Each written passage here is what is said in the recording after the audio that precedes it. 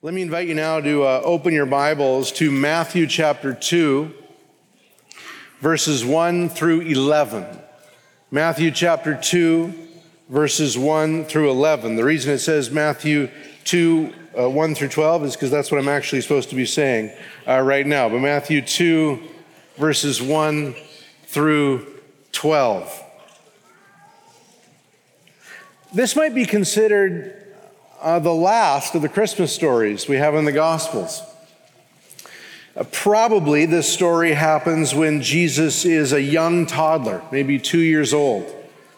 So the picture we have at the nativity scenes where the wise men are standing there right beside the donkey and the cow and Mary and Joseph probably aren't exactly accurate. They get the point. These are all of the characters involved in Christmas, but this story probably comes just a little bit after Jesus has been born, when he settled into his first family home, and then we find these words tell us the story of what happened next in his life. Now, after Jesus was born in Bethlehem of Judea, in the days of Herod the king, behold, wise men from the east came to Jerusalem saying, "Where is he who has been born King of the Jews? For we saw his star when it rose, and have come to worship him." When Herod the king heard this, he was troubled, and all Jerusalem with him. And assembling all the chief priests and scribes of the people, he inquired of them where the Christ was to be born. They told him, "In Bethlehem of Judea. For so it is written by the prophet, and you, O Bethlehem, in the land of Judah, are by no means least among the rulers of Judah. For from you shall come a ruler who will shepherd my people Israel." Then Herod summoned the wise men secretly and ascertained from them what time the star had appeared. And he sent them to Bethlehem, saying, "Go and search diligently for the child. And when you have found him, bring me word that I too may come and worship him." After listening to the king, then they went on their way. And behold, the star that they had seen when it rose went before them until it came to rest over the place where the child was. When they saw the star, they rejoiced exceedingly with great joy.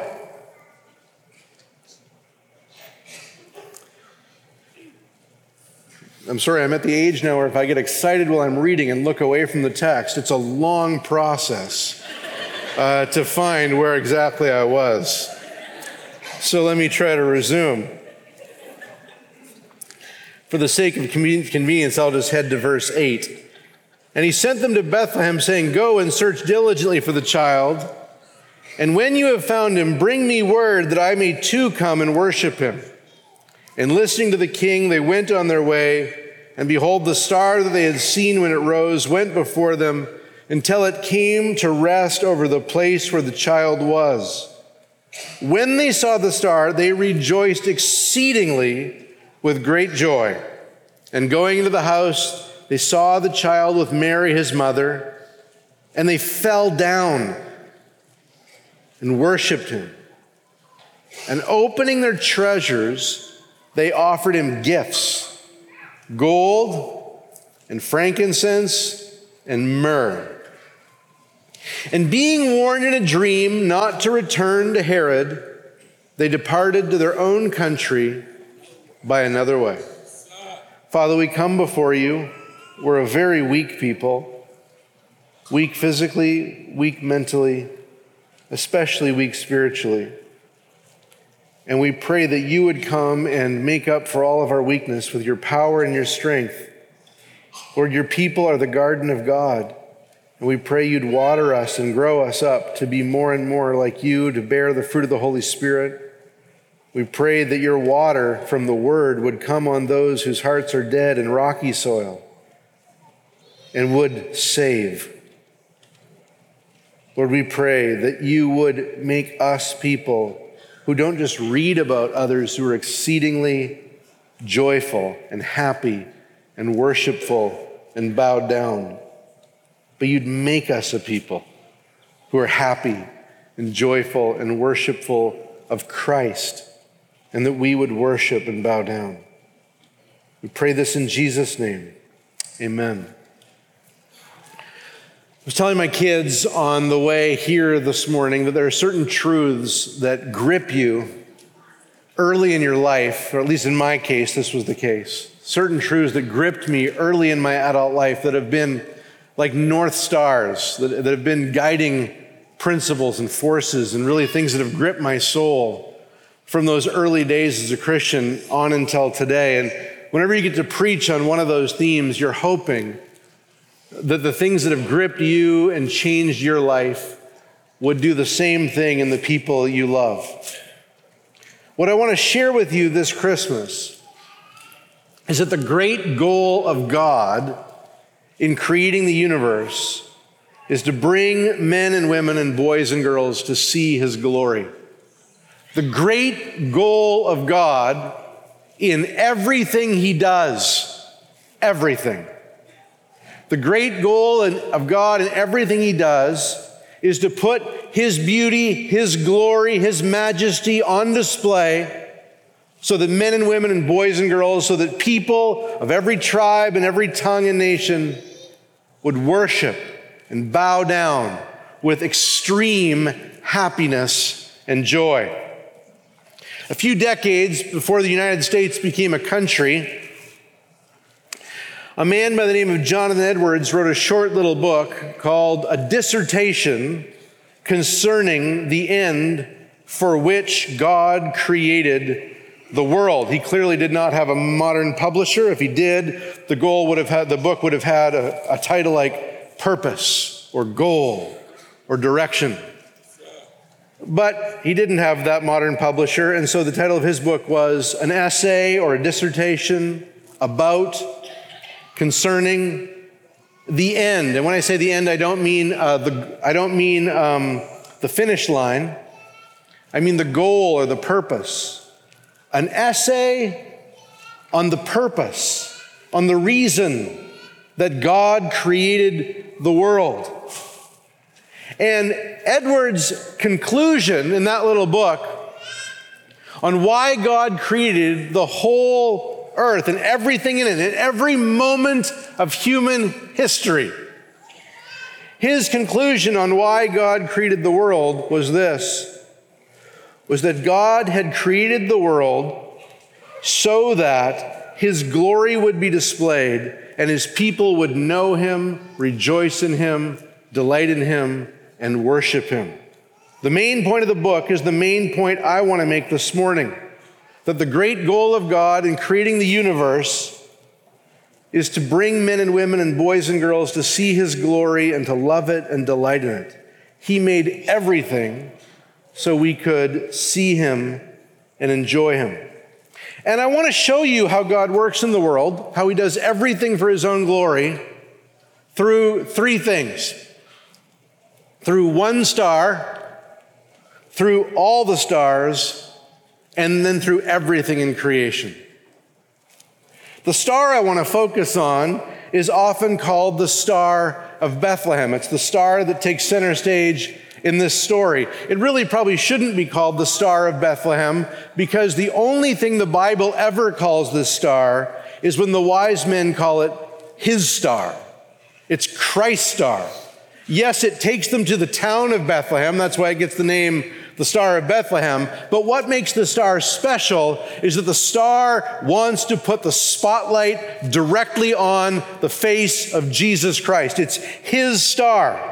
And that's the star I want to focus on as we think about how God does everything to glorify himself and to make us happy in seeing his glory. The star we're talking about, of course, is the one that we symbolize when we put a big star on the top of a Christmas tree or when a nativity scene is lit up by a giant star. and it's the one we read about in Matthew 2, 1 and 2. Let me read you that. Now, after Jesus was born in Bethlehem of Judea, in the days of Herod the king, behold, wise men from the east came to Jerusalem, saying, where is he who has been born King of the Jews? For we saw his star when it rose, and have come to worship him. The star was not like all the other stars in the sky.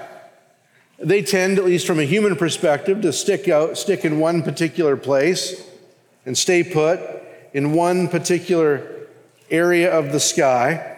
But this star had recently risen. It was a Johnny-come-lately in the star world. It was new on the scene. It had recently risen. And in fact, Herod was aware that it was new, and that's why we read in verse 7 that Herod summoned the wise men secretly to ascertain from them what time the star had appeared. Now, just a little aside, it's probable that when Herod delved into how long ago the star had appeared, the number that they came up with was about 2 years ago. And the reason I say that is because in the very next story, Herod will then move to destroy all the children who'd been born in the last 2 years.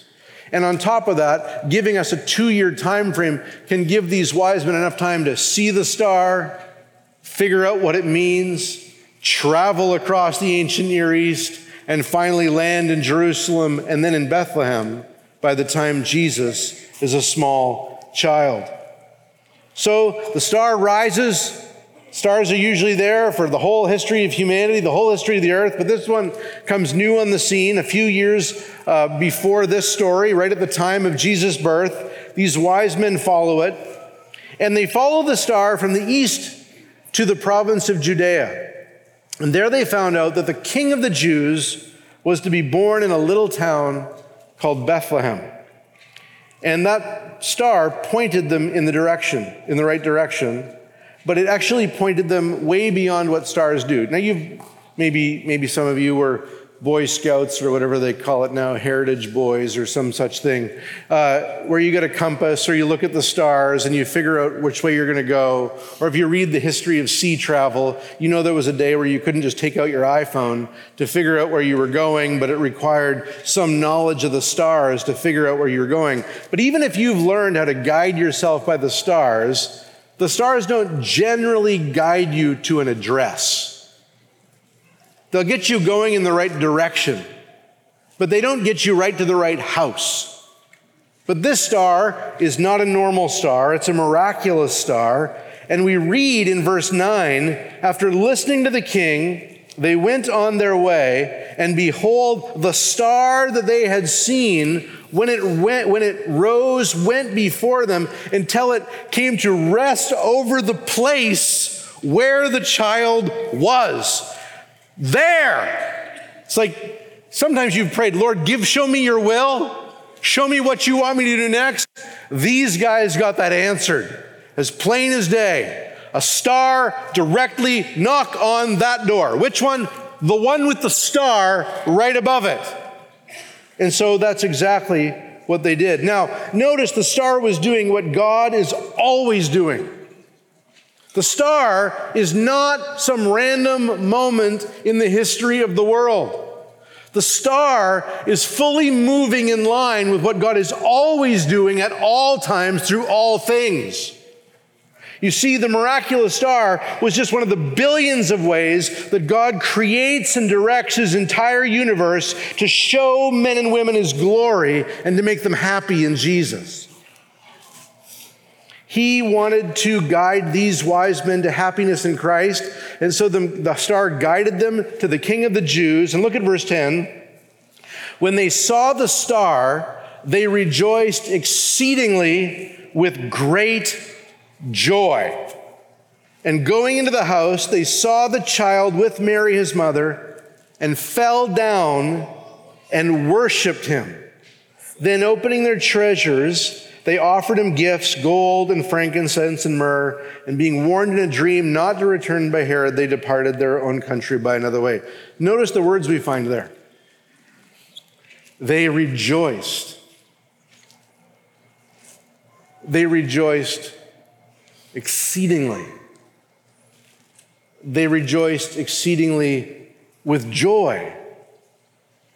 They rejoiced exceedingly with great joy.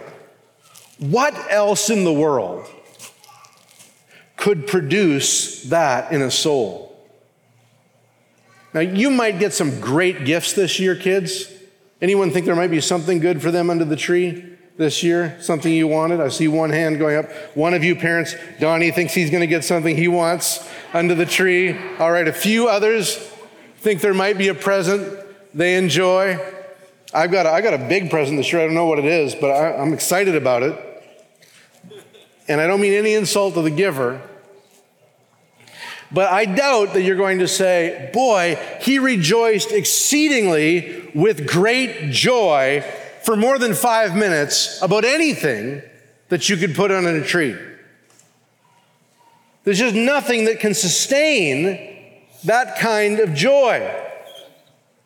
What else in the world can produce that in the soul? My dad lived his life through the 80s, he tells me, just searching after the next material thing, trying to buy the best camera, trying to buy the best stuff. And every time he had the best of the best, he found it wasn't enough.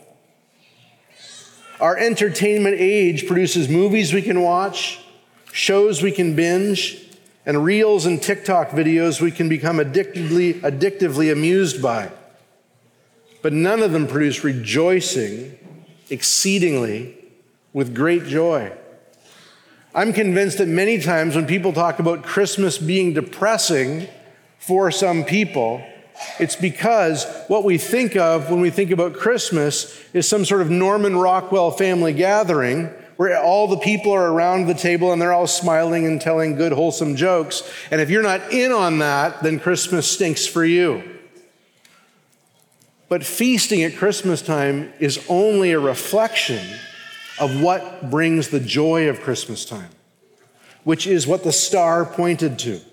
This Christ that brings exceeding joy with great happiness and worship and delight. Listen, look at what these guys did. One sight of the child and grown men from another religion bowed down. They got on their face in front of a toddler. I don't care what culture you're from. That's not normal. None of you have probably ever been even remotely inclined by any toddler, no matter how amazing. Maybe you've got some toddlers on like grade 17 Suzuki violin lessons or piano lessons, and you're like, you're amazing. You should be on YouTube for 18 million people to help you enjoy your 18 seconds of fame. None of you have ever seen something like that and said, I should get down on my hands and knees. And I should empty the bank account of all the gold and the frankincense and the myrrh. And I should give it to this one happily, joyfully. This star was doing something supernatural. This star was doing something miraculous. This star was doing what God always does in the universe. He was guiding men and women to see his glory. And when they see his glory, he was guiding them to enjoy it, to love it, to delight in it, to savor it. I fear that even though we've looked carefully at the words and phrases of this passage, we might miss the grandeur of this miracle. These men, beloved, were Gentiles. That means they were people who weren't Jewish. They weren't inclined to go to Israel for any reason. They weren't inclined to go to Israel to worship. They were not inclined to go to Israel to worship children. Israel at this time was not a particularly evangelistic nation. Israel did not hand out tracts or host Billy Graham crusades to win Gentiles to their God. And on top of this, the Bible tells us that Gentiles like these wise men only ever resisted God. And so for them to actually move across countries, come to a particular place and bow down before a Jewish child is a mark of God's saving, converting, and transforming work in their life. This was a miracle. For God to lead them by a star to come and worship the King of Kings was a miracle. And it was a miracle that was completely in line with what God always does in the world, which is display his glory and lead men to see his glory and then worship him and delight in him. Now let's turn our attention to something broader. We've looked at one star. There are, I read this week, 200 billion trillion stars. So we're just scratching the surface on stars when we look at this one star. Let's turn our attention to the other stars in the universe. This one star was accomplishing the end for which God created the world. This one star was working to bring the peoples of the earth, to use John Piper's words, to see and savor Jesus Christ. And what's been gripping me this Christmas is this star was not alone. In fact, all the stars in the sky that we have, that are there today, have the same goal: to display the glory of God and to move men and women to the happy, joyful worship of God. Let's do a little star study for a minute, a little broader context, if you will. Genesis 1:16 tells us about the creation of the world.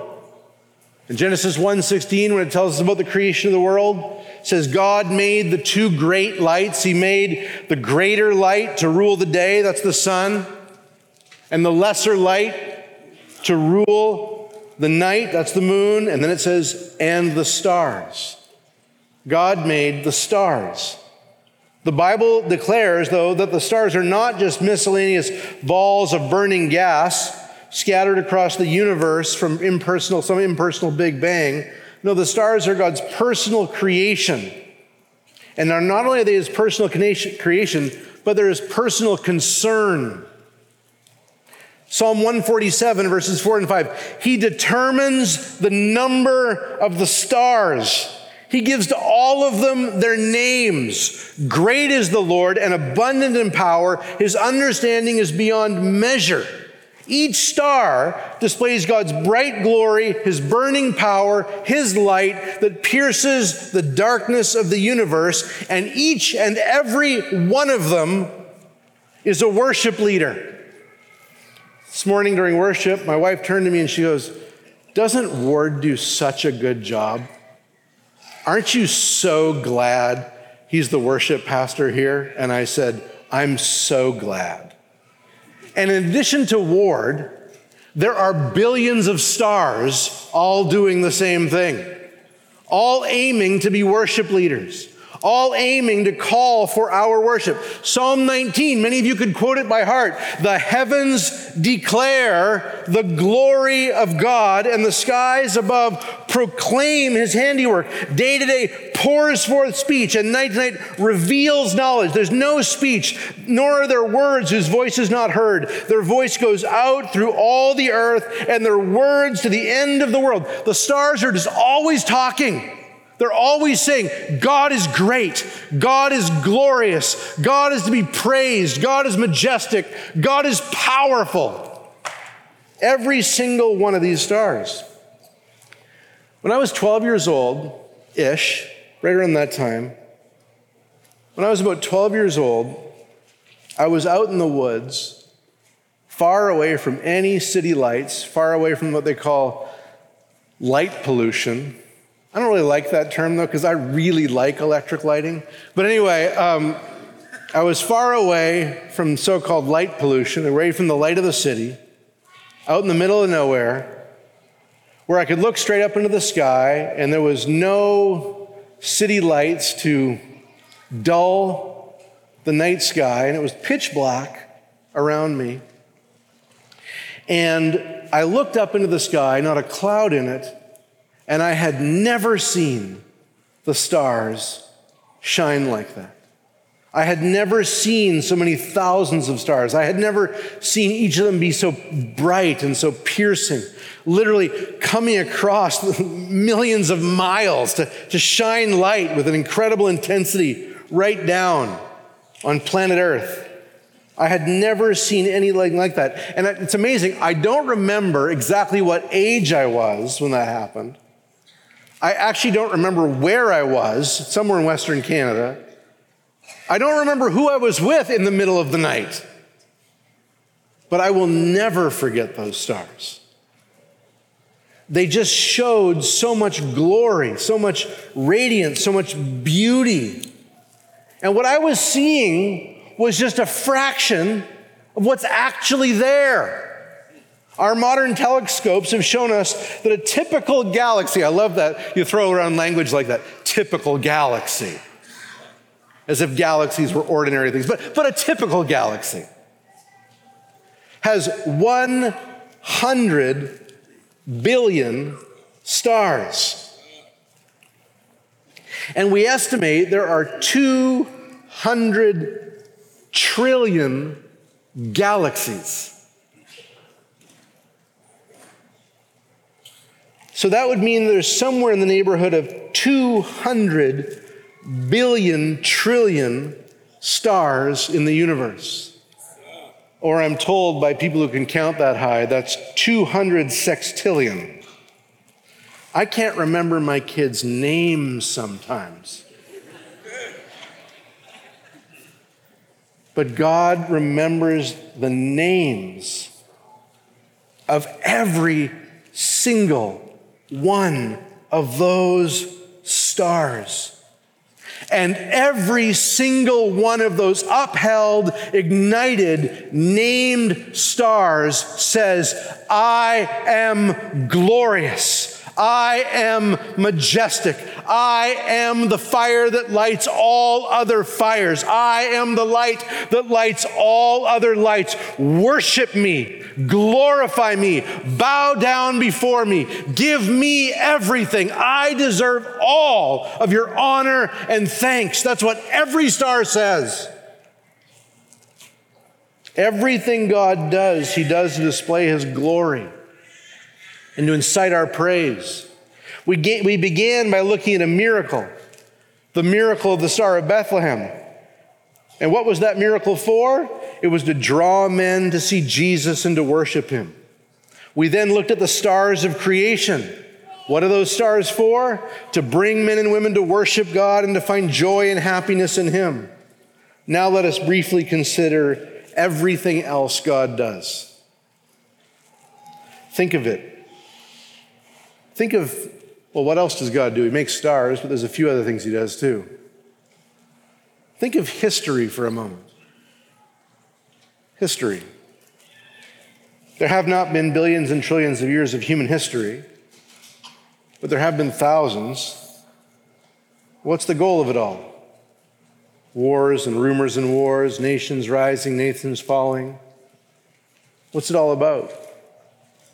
Well, it's very interesting. In Romans 9, 10, and 11, we get a summary of human history in many ways. In Romans chapter 9, God speaks about his chosen people. He talks about Pharaoh and Moses.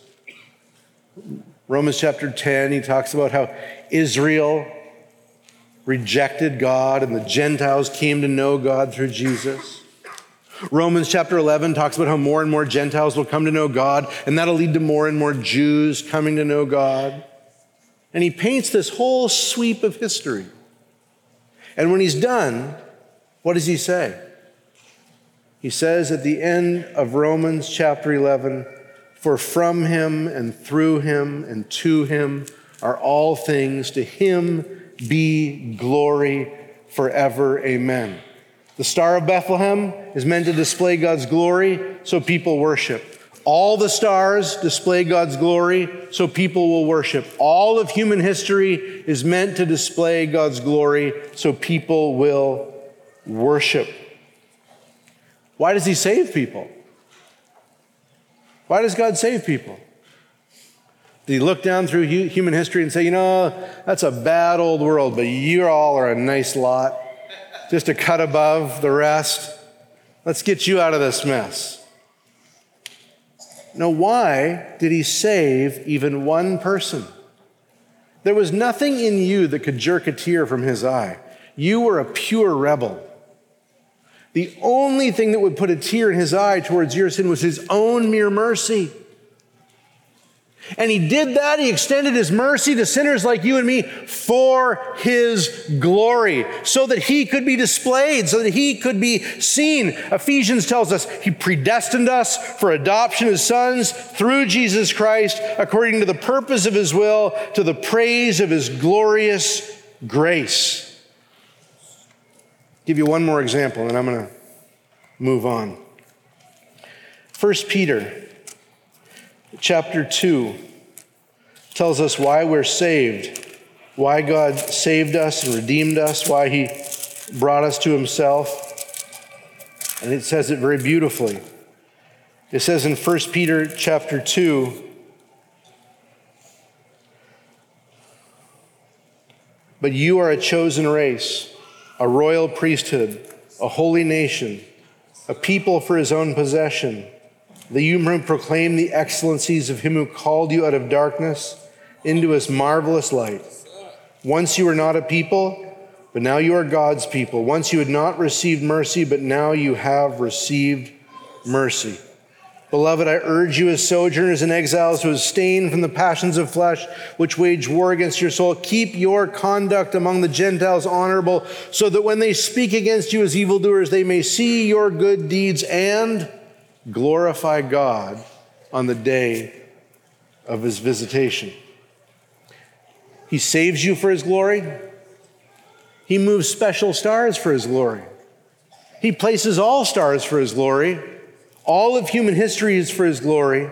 The entire thing, every single thing God does is for his glory, and so that we will rejoice in it and be happy in it.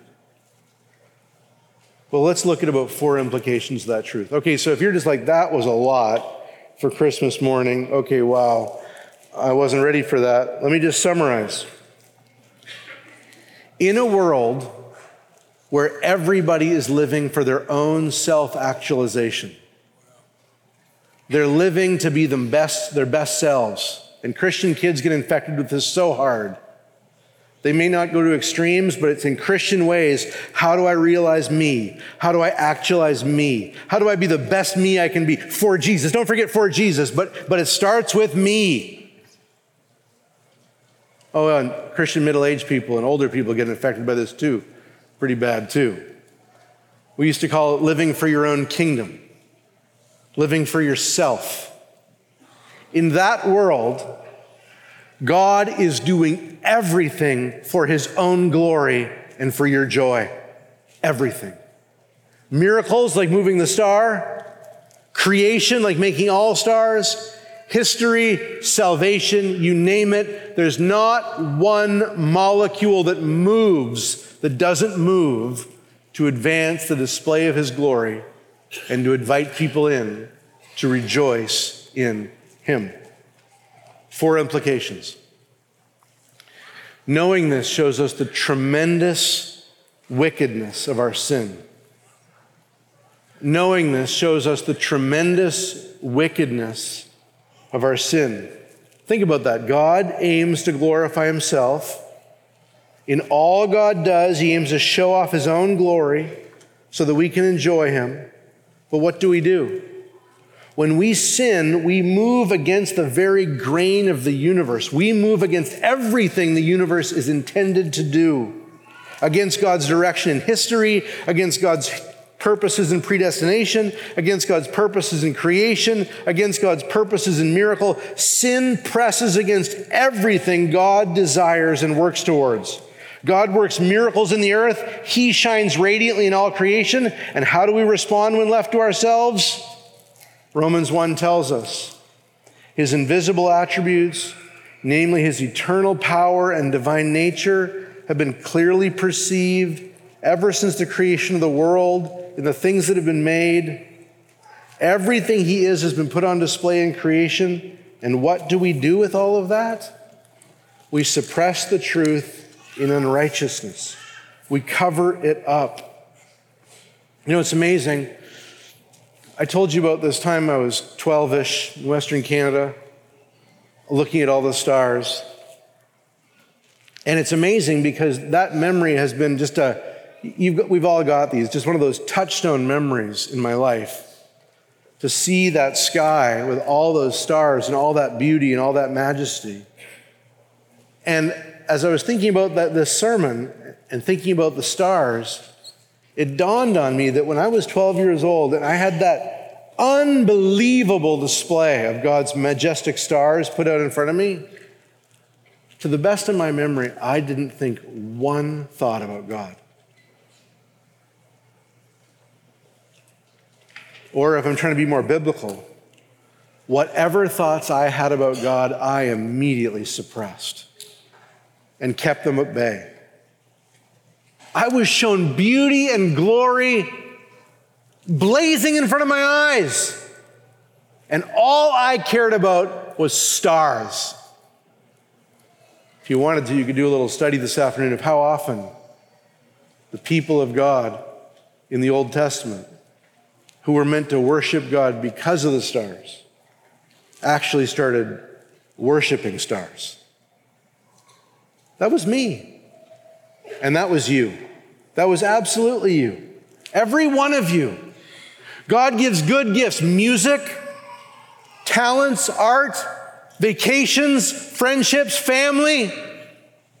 He gives the good gift of sex. He gives power, which can be used well, fame and popularity, and we love these things for themselves. We latch onto them for themselves. The things that were made to cause us to worship, we love for themselves and on their own.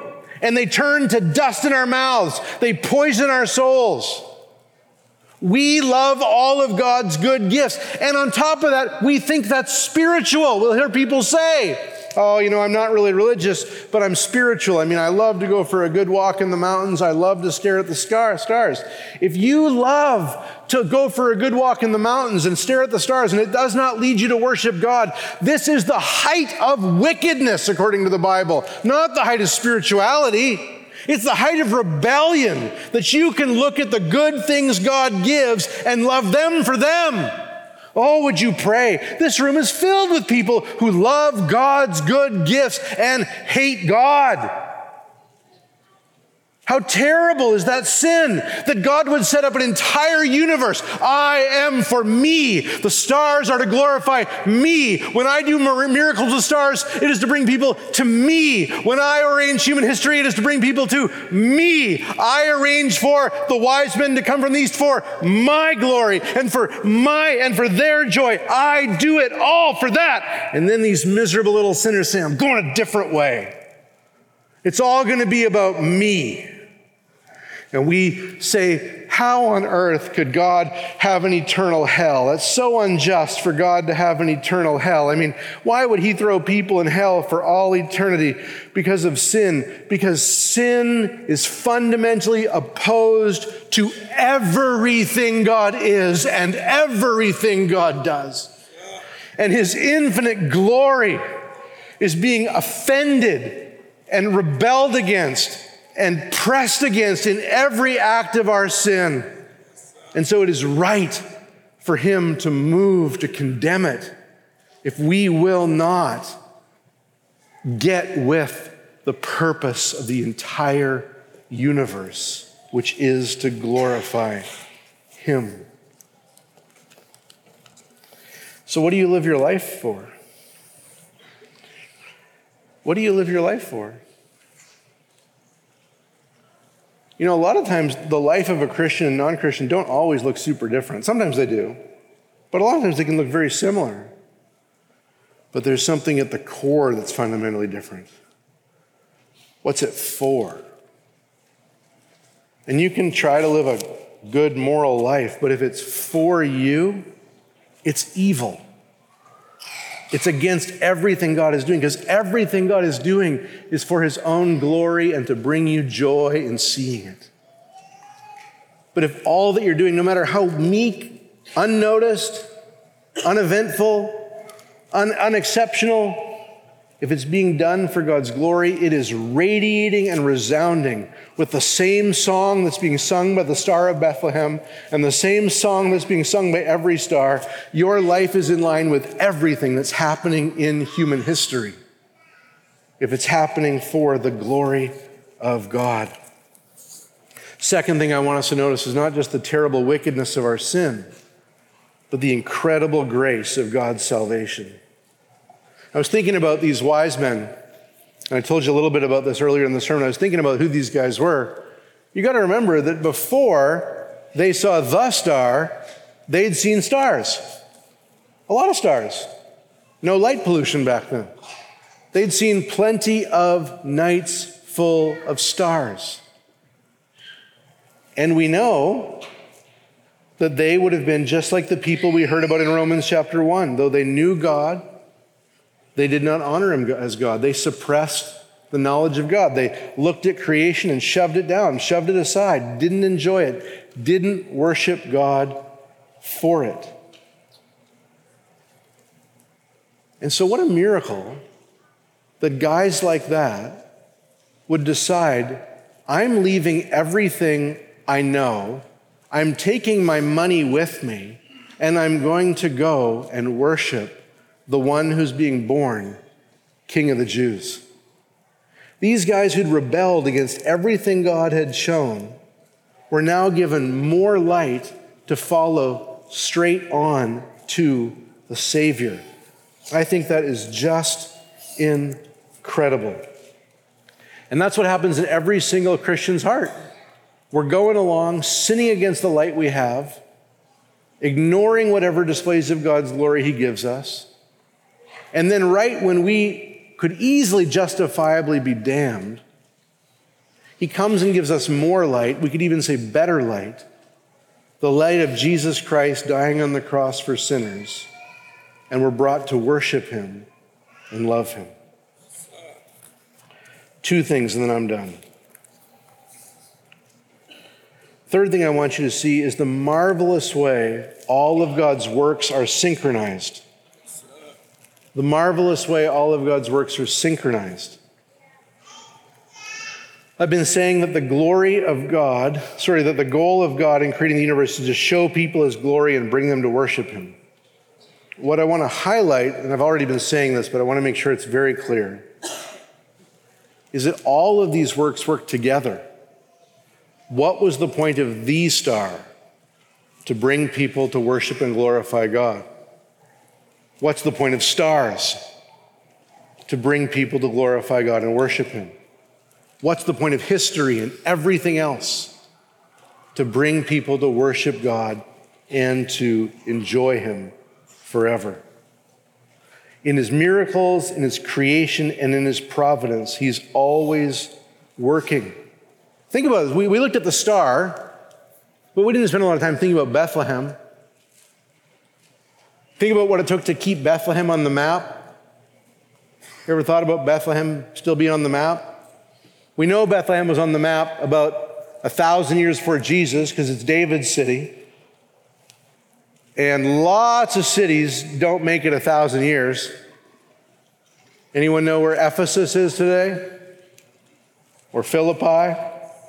Or to bring it a little closer to home, Airdrie, Fudge, and Ghost Lick, Kentucky no longer exist. They're ghost towns. You can find a great list on Wikipedia, cities in the U.S. that no longer exist. Cities come and go. But the roads in Bethlehem kept being rebuilt. The homes in Bethlehem kept being built. The families in Bethlehem kept having children. So that when Jesus came, there was a little Bethlehem to fulfill the promise too. The miracle star was God working out his purposes. All the stars are God's working out his purposes. The upholding of little towns and cities and bloodlines, all God fulfilling his purposes. We all want to live a life of constant miracles. Can I get an amen? Right? We want to pray, miracle, problem, miracle, suffering, miracle. That's how we want to live. We want to live one miracle after the next. And God doesn't do that. If he did, they wouldn't call them, they'd call them normals.